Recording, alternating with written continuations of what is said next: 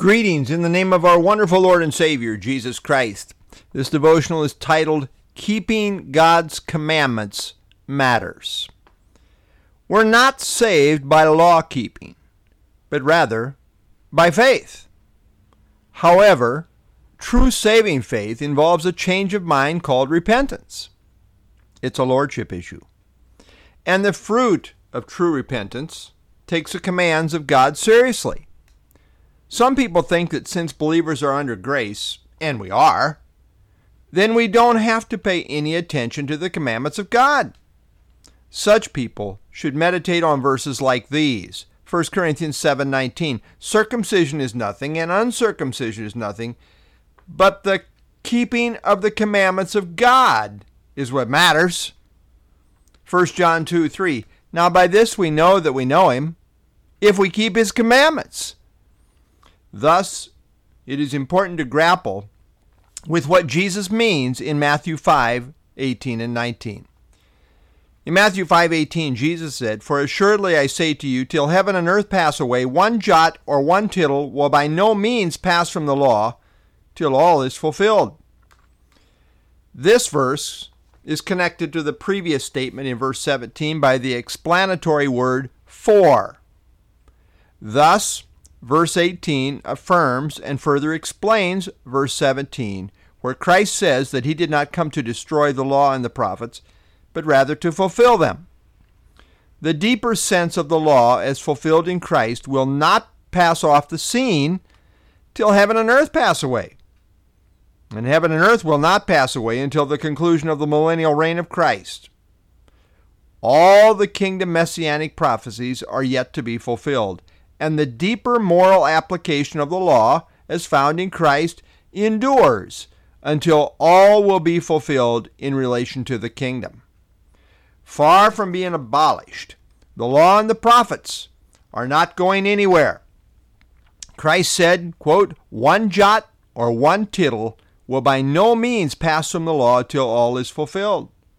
The law as a system was repealed, but the deeper spiritual essence of it, as fulfilled in Christ, remains as a new covenant reality as seen in the lives of Christ's people.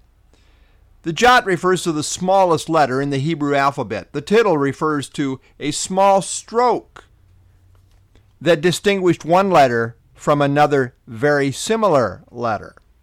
Jesus here emphasizes the inerrancy and authority of the entirety of the Old Testament scriptures, right down to the very letter, yea, down to the smallest part of every letter.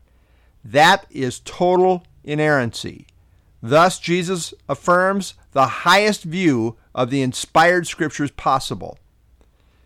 And then in verse 19, Matthew 5:19, he said, whoever therefore breaks one of the least of these commandments and teaches men so, shall be called least in the kingdom of heaven.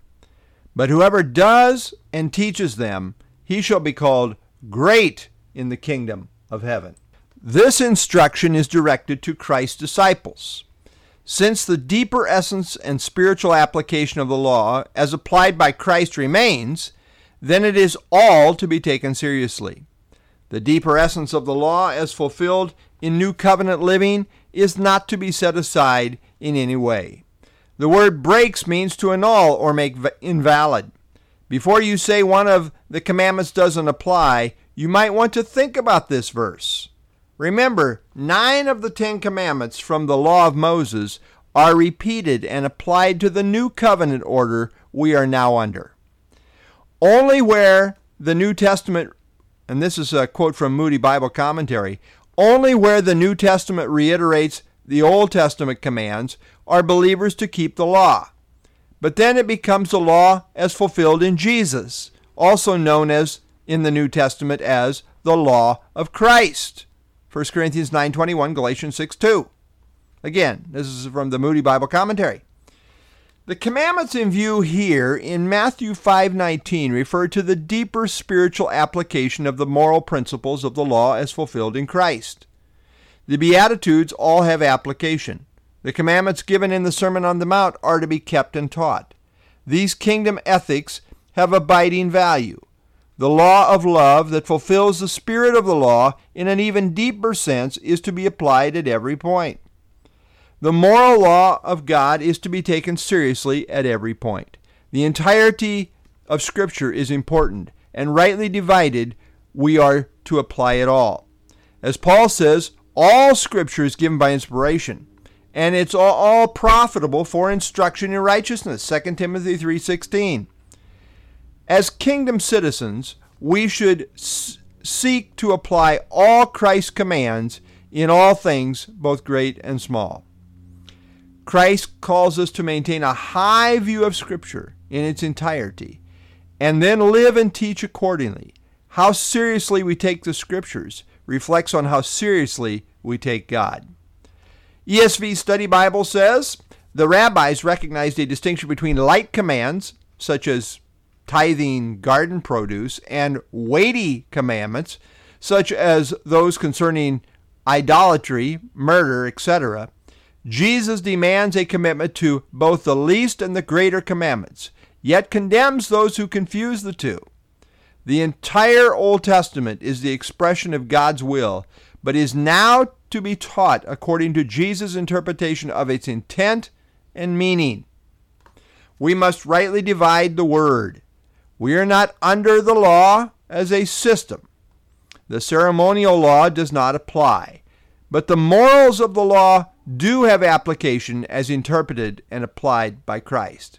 In view here are disciples who are headed to the kingdom.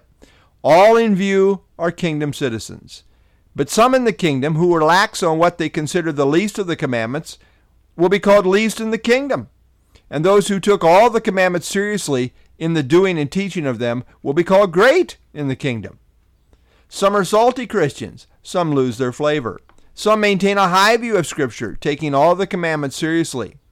And some don't. Some will be called least in the kingdom, and some will be called great. There will be differing rewards of status in the kingdom, even though all true believers will be there. Wycliffe Bible Commentary says, those who are not opposed in principle to God's law, but have avoided its lesser requirements, will not be cast out of the kingdom, but will have a lesser reward in the kingdom. William MacDonald says, the wonder is that such people will be permitted into the kingdom at all. But then, entrance into the kingdom is by faith in Christ. A person's position in the kingdom is determined by his obedience and faithfulness while on earth. The person who obeys the law of the kingdom, that person shall be called great in the kingdom of heaven. End quote. 1 John 3:23 and 24 says, and this is his commandment, that we should believe on the name of his Son, Jesus Christ, and love one another as he gave us commandment. Now he who keeps his commandments abides in him, and he in him. And by this we know that he abides in us, by the Spirit whom he has given us. Lord, we thank you that we are saved by grace through faith. Now it has to be the right kind of faith, and a saving faith involves true repentance, a recognition of Jesus Christ for who he is as Savior and Lord. And that demonstrates itself in the life. And of course, we see there are distinctions between those who are not as faithful as others. Some will be called least in the kingdom, and some called great in the kingdom, depending on their level of obedience. So, Lord, we indeed, even as those saved by grace through faith, are to take the commandments, those new covenant commandments, those that apply to us today under the new covenant. We are certainly to take them seriously, and we do. By this we know that we know him if we keep his commandments. So, Lord, we pray that we might be faithful in keeping the commandments that you have given to us, especially in relationship to loving one another, which is the preeminent command that kind of absorbs all the other commandments in a sense. So, Lord, again, we thank you for your word. Help us to live according to it. Pray in Jesus' name. Amen.